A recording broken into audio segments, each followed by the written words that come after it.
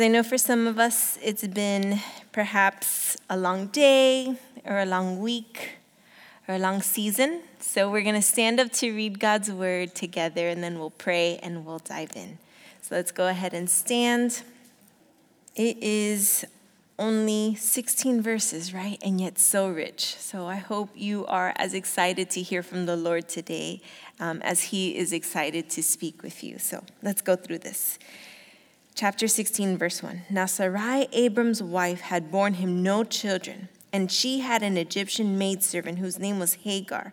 So Sarai said to Abram, "See now, the Lord has restrained me from bearing children. Please go into my maid. Perhaps I shall obtain children by her." And Abram heeded the voice of Sarai. Then Sarai, Abram's wife, took Hagar, her maid, the Egyptian, and gave her to her husband Abram to be his wife. And Abram had dwelt 10 years in the land of Canaan. So he went into Hagar, and she conceived. And when she saw that she had conceived, her mistress became despised in her eyes. Then Sarai said to Abram, "My wrong be upon you. I gave my maid into your embrace, and when she saw that she had conceived, I became despised in her eyes. The Lord judge between you and me." So Abram said to Sarai, "Indeed, your maid is in your hand. Do to her as you please." And when Sarai dealt harshly with her, she fled from her presence. Now the angel of the Lord found her by a spring of water in the wilderness, by the spring on the way to Shur, which is actually on the way to Egypt. And he said, "Hagar, Sarai's maid, where have you come from, and where are you going?" She said, "I am fleeing from the presence of my mistress Sarai." Notice she didn't have an answer to that second question. She didn't really know where she was going. The angel of the Lord said to her, "Return to your mistress and submit yourself under her hand." Then the angel of the Lord said to her, "I will multiply your descendants exceedingly, so that they shall not be counted for multitude." And the angel of the Lord said to her, "Behold, you are with child, and you shall bear a son. You shall call his name Ishmael, because the Lord has heard your affliction. He shall be a wild man. His hand shall be against every man, and every man's hand against him. And he shall dwell in the presence of all his brethren." Then she called the name of the Lord who spoke to her, "You are the God who sees." For she said, "Have I also here seen him who sees me?" Therefore the well was called Ber Lahai Roi. Observe, it is between Kadesh and Bered. So Hagar bore Abram a son, and Abram named his son, whom Hagar bore, Ishmael. Abram was 86 years old when Hagar bore Ishmael to Abram. Lord, we thank you again just that we have the opportunity to be here tonight, and that you see us, Lord. You see the place where we're coming from, and Lord, you alone see the place where we are going. So, Holy Spirit, we just beg for your presence, Lord. We only want to go where your presence will lead. Speak to us tonight, we pray, in your name. Amen. Amen. You may be seated. The title of our teaching is Hand-Eye Coordination. Hand-eye coordination. And according to the Merriam-Webster Dictionary online, hand-eye coordination is the way that one's hands and sight work together to be able to do things that require speed and accuracy. And the examples that they give are catching or hitting a ball. But even things we do every day, like driving, requires hand-eye coordination. Chopping veggies for dinner, right? These things, notice I said veggies and not probably what I'm actually chopping for dinner. But in my mind, I'm chopping veggies for dinner. All these things require hand-eye coordination. In doing some research for our study, I came across this WebMD article titled, "Are Male and Female Brains Different?" And this was from 2016, back when you could ask these questions and it was okay. And this was written by Lisa Collier-Cool. That's actually her last name, according to WebMD anyway. Her last name is Cool. So in her findings, right, as she gathers different studies, there are significant differences Let me just try that sentence again. These studies find significant differences in the brain circuitry of men and women, even when we're doing the same thing. It's like two people driving from Philadelphia to New York who take different routes but end up at the same place. So if you ever wondered, if you've spoken with someone, you're like, why did you do it that way? It's because their brains, their circuitry is different than ours. And this is by Dr. Verma, an associate professor at the University of Pennsylvania there in Philadelphia. This study looked at the brain roadmaps of over 2,000 healthy people, including kids, teens, young adults. And it shows that women have more connections going left and right across the two halves of the brain. This can give us an advantage in pulling together information from different sources, drawing conclusions. The left half of the brain handles logical thinking, and the right is associated with intuition. And most of our connections, most of how we get from point A to point B, involves going back and forth. Now, men's brains have more connections from front to back. This heightens their perception.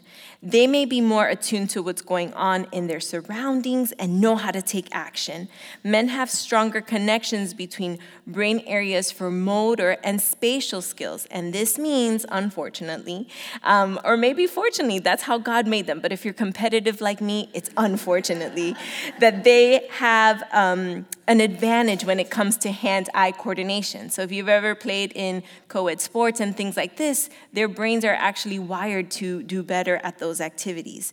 They understand where objects are in space a little better because of the way their brain connections work. So throwing a ball, hammering a nail, these things are just a little bit more intuitive for male brains. MRI showed that women have larger amounts of gray matter in our hippocampus, and this plays a role in memory. We also have more gray matter in the area which is thought to control our communication skills. So again, this doctor found that in female brains, there's more wiring in regions linked to memory and social awareness. So those were just some of the things from that study which I thought were really cool as to how male and female brains tend to be different in general. So as we look at this chapter again, we are going to divide it up into two sections. One that has to do with the hands and one that has to do with the eyes. Because as we read through these different verses, we see that these two ladies did not have great hand-eye coordination. And it resulted in a lot of strife. It resulted in a lot of bad decisions. And the consequences are such that we are still dealing with today, right? Even between the Arabs and the Jews, there being so much tension, we truly see the fulfillment of this prophecy. So for that first section, we'll look at the first 6 verses. And basically, things got a little out of hand, right, in this situation. And both these ladies, I would say, felt like they were dealt a bad hand, right? They both felt that things were unfair. They both felt that they were misunderstood. And they allowed that to let things get out of hand. So that's sort of our first point, that because both these ladies felt that they were dealt a bad hand, it led to things getting very much out of hand. And again, we read those verses, but it's looking at those first 6 where we see Sarai gave Abram this suggestion. And notice with me in verse 2, right, that she tells Abram, "See now, the Lord has restrained me from childbearing."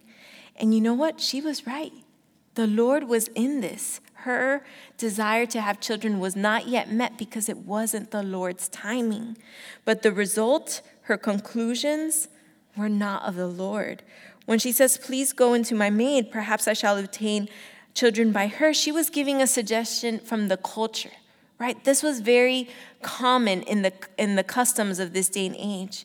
And ladies, we need to be warned that just because something is common, just because something is acceptable in our culture, doesn't mean it's what God has for us.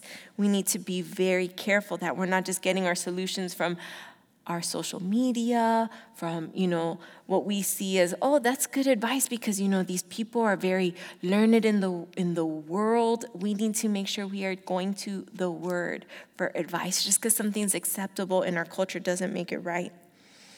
And the end of verse 2 is probably where a lot of this gets out of hand.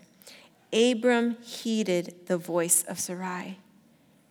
What's interesting about this is that we don't see a note where Abraham prayed about this decision. He didn't seek the Lord. It didn't even say he waited a day. He was just like, all right, sounds like fun, And he didn't seek the Lord. So just be very careful at flippantly taking advice that seems convenient. The ends do not justify the means. And again, we see at the end of the first part of verse 6 where Abram says, indeed, your maid is in your hand. Do to her as you please. And that is terrible advice because no matter is ever truly in our hands, right? If we belong to the Lord, if Jesus is our Savior, if we believe with our heart that he died on the cross for us, we know that nothing is truly in our hands. We've surrendered our whole eternity to him. How much more the day-to-day things of our life, right? Let us not do as we please with matters that are uncomfortable, with situations that are difficult. Let us put things back in his hand. Hagar means flight, emigration. She was an Egyptian woman, the handmaid or slave of Sarai. Perhaps a present even from Pharaoh when Abram lied to him in Egypt there in Genesis 12:16. This is according to the International Standard Bible Encyclopedia.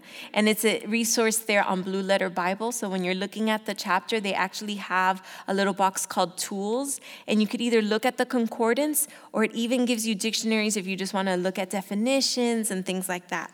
In this same resource, the International Standard Bible Encyclopedia, it also gives us the definition for the name Sarai. Her name means she that strives. A contentious person. So this verse, right, it shows us the real responses of real humans and how often we react when we rely on our own strength, right? Sarah in her own strength was harsh to her handmaid, and Hagar in her own strength fled. She just fled. And isn't that so often our two reactions when there's difficulty? We'll either let our claws come out and we'll enter into strife and we'll deal harshly with someone else, or we'll say, peace out, I'm good. This is too hard. I'm done, right? That fight or flight response, if you would, that is very natural. But unfortunately, the flesh is so natural. It's so natural. Running in the flesh, right? This is something that we see when we take things into our own hands rather than trusting with them to the Lord. The New Testament calls it walking in the flesh. What I was mentioning earlier is that in Hagar's case, she was running in the flesh, right? Not just walking in the flesh. Sarai, she gave advice in the flesh. Hagar despised authority in her life in the flesh. Sarai responded to scorn in the flesh. And Hagar fled in the flesh. But you know what? We have a new covenant, right? We're not under the law, we're under grace. So there is a New Testament contrast to this situation, right? Remember how we started this point that these ladies took things into their own hands, and that's why things got out of hand? But what happens when instead we put things in the Lord's hands where they belong? Well, if you're quick, turn with me to the Gospel of Mark.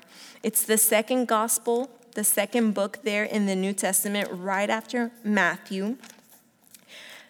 Mark chapter 6. And here is the New Testament promise, right? The contrast of what can happen when we place things in the Lord's hands. And we'll begin in verse 31 of Mark chapter 6.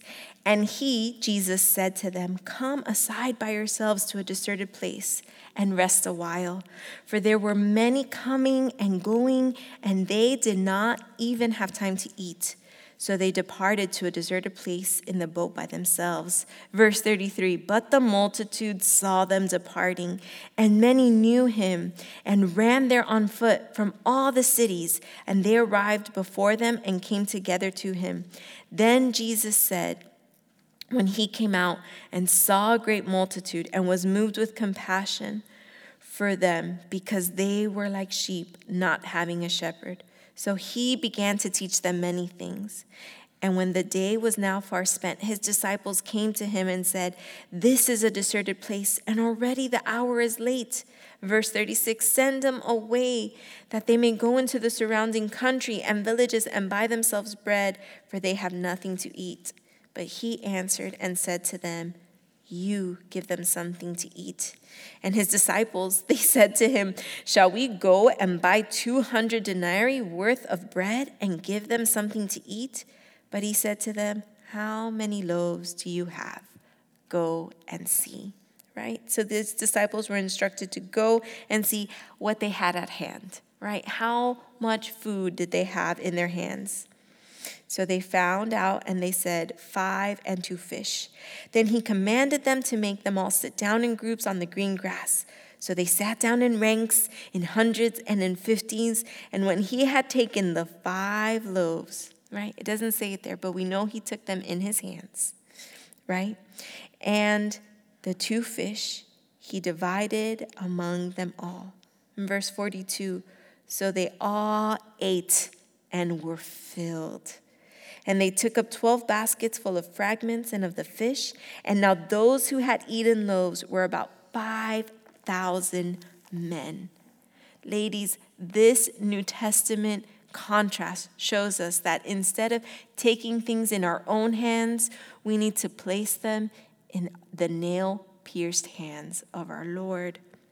It might be scary, because when we do that, when we obey and we place them into his hands, oftentimes the first thing he does is break whatever it is that we gave him. And we might say, Lord, why would you do that? That was all that I had. Why would you break it? It's what he did with the loaves, right? And the fish.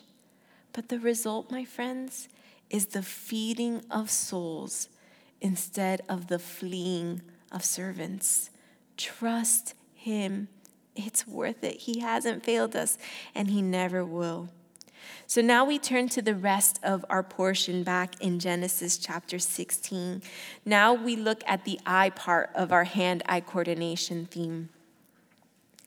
We now understand that the Lord is there, and he allows us to help see things eye to eye with him if we keep our eyes on the ball, right? So before, these ladies were taking things into their own hands, right? But when we have our eyes on the things of the Lord, right? We keep our eyes on that ball. We see things eyes to eyes with him. We will see a blessing.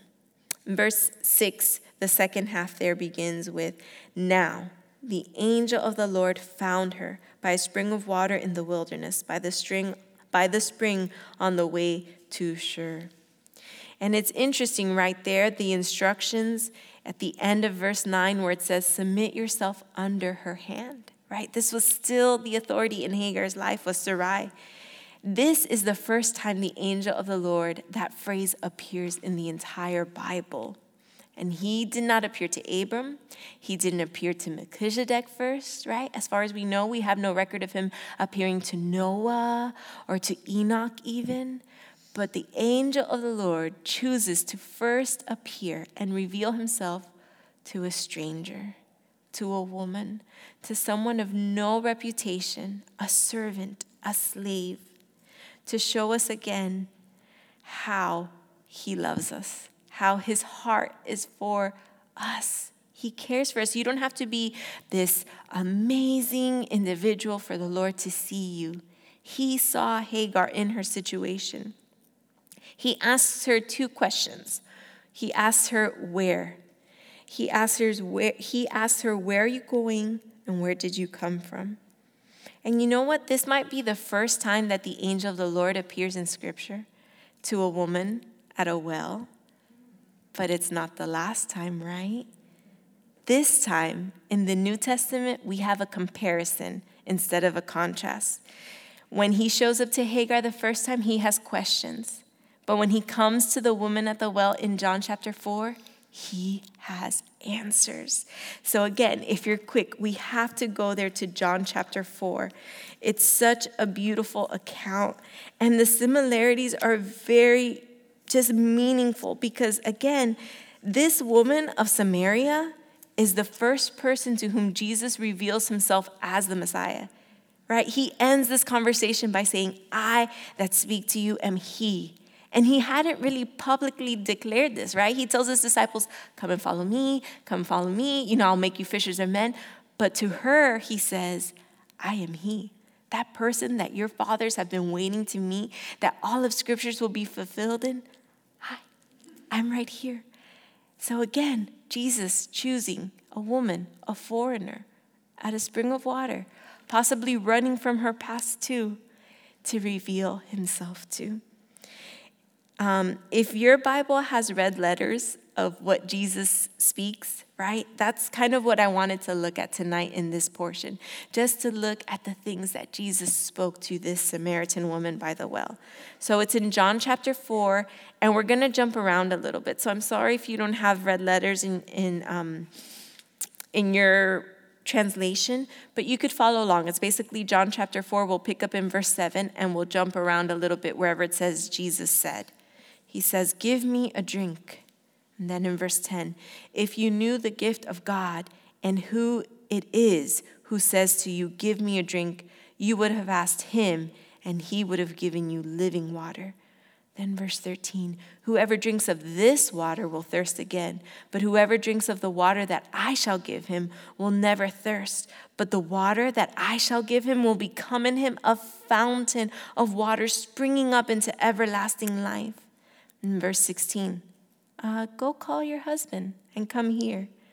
Verse 17, you have said, well, I have no husband, for you have had 5 husbands, and the one whom you now have is not your husband. In that you spoke truly. In verse 21, woman, believe me, the hour is coming when you will neither worship on this mountain nor in Jerusalem. Verse 22, you worship what you do not know. We know what we worship, for salvation is of the Jews. But the hour is coming, and now is when true worshipers will worship the Father in spirit and truth, for the Father is seeking such to worship him. God is spirit, and those who worship him must worship in spirit and truth. And verse 26, I who speak to you am he. So again, ladies, instead of looking at the Lord through the lens of our circumstances, let us look at our circumstances through the lens of who God is. And remember who he is. He is El Roil. You are the God who sees. So in closing, is this even possible, right? Can our hand-eye coordination really improve to the point where we leave circumstances in his hands and where our perspective is actually a heavenly one? I think of ways that hand-eye coordination can be weakened. One is age, and the other is an illness. And I think of Sarai, right? How much time had gone on since this promise. She was growing tired, weary. So long since her prayer request seemed to have been granted. And her heart, right, broken, deferred. That hope deferred, making her heart sick. And I think of a broken heart and an aging, unfulfilled promise and how much that can ruin our spiritual hand-eye coordination. But ladies, there is a remedy. And it goes back to a few chapters. It goes back to sand and stars. You see, in Genesis chapter 13, verses 14 through 18, the Lord had already promised Abram that he was going to have descendants forever. And in those verses, 14 through 18 of chapter 13, the Lord tells Abram, lift your eyes now and look from the place where you are, northward and southward, eastward and westward. For all the land which you see, I will give to you and your descendants forever. And I will make your descendants as the dust of the earth, so that if a man can number the dust of the earth, then your descendants would also be numbered.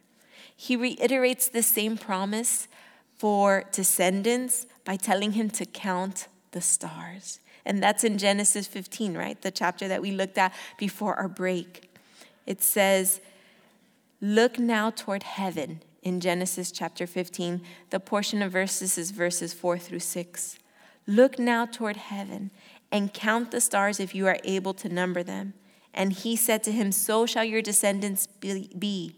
And he believed in the Lord, and he accounted it to him for righteousness. So again, perhaps you're listening to this message and you're discouraged. Your gaze has been so lowered that you find yourself staring at the dirt. Let each grain of sand remind you of God's promise. Continue walking in that land that God has given you. And perhaps some of you listening are finding yourselves anxious. Your gaze may be focused on what lies ahead. Is it this? Is it that? You're looking at the stars, wondering what could be next. Well, look at them. But let each light in the dark remind you of God's promise. Continue to know that the Lord is with you as you go through this life. The covenant that takes place in 13 and 15 is followed by so much doubt and disobedience in chapter 16. And it would almost be surprising if we weren't human too, right? I mean, how often has the Lord given us beautiful mountaintop covenant experiences only for the next chapter in our life to be one of failure and disobedience and doubt? So again, it's really not that surprising that Genesis 16 follows 15 and 13, right? Like we see that. We see how our humanity can fail us. But what absolutely blows my mind is that Genesis 17 can follow Genesis 16, right? There's a wise radio morning program host of Life for Jesus. And he used to make this keen observation when he would teach. He would say things like, and you know what comes after chapter 16? Chapter 17. And it would just be so sweet because you were thinking he was talking about, timeline things. But again, just the simple, obvious thing that after Genesis 16 comes Genesis 17. And look at how it starts, right? So we'll go back to the first book in the Bible, the book of Genesis, chapter 17. And it says, when Abram was 99 years old, the Lord appeared to Abram and said to him, I am Almighty God. Walk before me and be blameless, and I will make my covenant between me and you, and will multiply you exceedingly. Then Abram fell on his face, and God talked with him, saying, as for me, behold, my covenant is with you, and you shall be a father of many nations. No longer shall your name be called Abram, but your name shall be called Abraham, for I have made you a father of many nations. I will make you exceedingly fruitful, and I will make nations of you, and kings shall come from you. And we know that eventually the King of Kings would come from him. In verse 7, and I will establish my covenant between me and you and your descendants after you in their generations for an everlasting covenant to be God to you and your descendants after you. Also, I give to you and your descendants after you the land in which you are a stranger, all the land of Canaan as an everlasting possession, and I will be their God. And God said to Abram, as for you, you shall keep my covenant, you and your descendants after you throughout their generations. But you know what's sweet? I think this is the first time God includes his wife in the covenant. Jump down to verse 15. Then God said to Abram, as for Sarai, your wife, you shall not call her name Sarai. She's not going to be that contentious woman full of strife anymore, but Sarah shall be her name. And I will bless her and also give you a son by her. Then I will bless her, and she shall be a mother of nations. Kings of people shall be from her.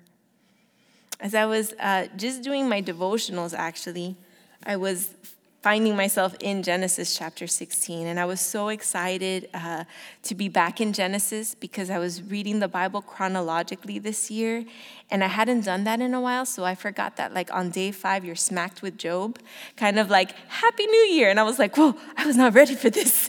So when I found myself back in Genesis, I was elated, and I found myself back in our study, and it was so sweet. I was going through I think the reading for that day was Genesis 12 to 14, and I was so excited for the next morning's reading because it was going to be this chapter that we were going through for our study tonight. And so that day, I was like, let me see Utmost for His Highest, which again is such a great devotional by Oswald Chambers. And it was titled Vision and Darkness. And it starts with this verse from Genesis 15, verse 12. It says, "And horror of great darkness fell upon him." And I was just shocked that the Lord would allow me the day before I was reading Genesis 15 through 17, that He would allow me to find myself in a devotional by Oswald Chambers dealing on the very next chapter. And the last time we got together and we were able to teach through the study, it was so sweet. Genesis 15 is such an amazing chapter, and it's one of those that every time you go back, you find something new. So if you allow me, I would like to close tonight with this devotional by Chambers. It's a little bit long, but it's really, really rich. It says, "Whenever God gives a vision to a saint, He puts him, as it were, in the shadow of His hand, and the saint's duty is to be still and listen.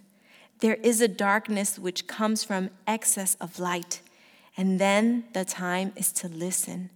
Genesis 16 is an illustration of listening to good advice when it is dark instead of waiting for God to send the light."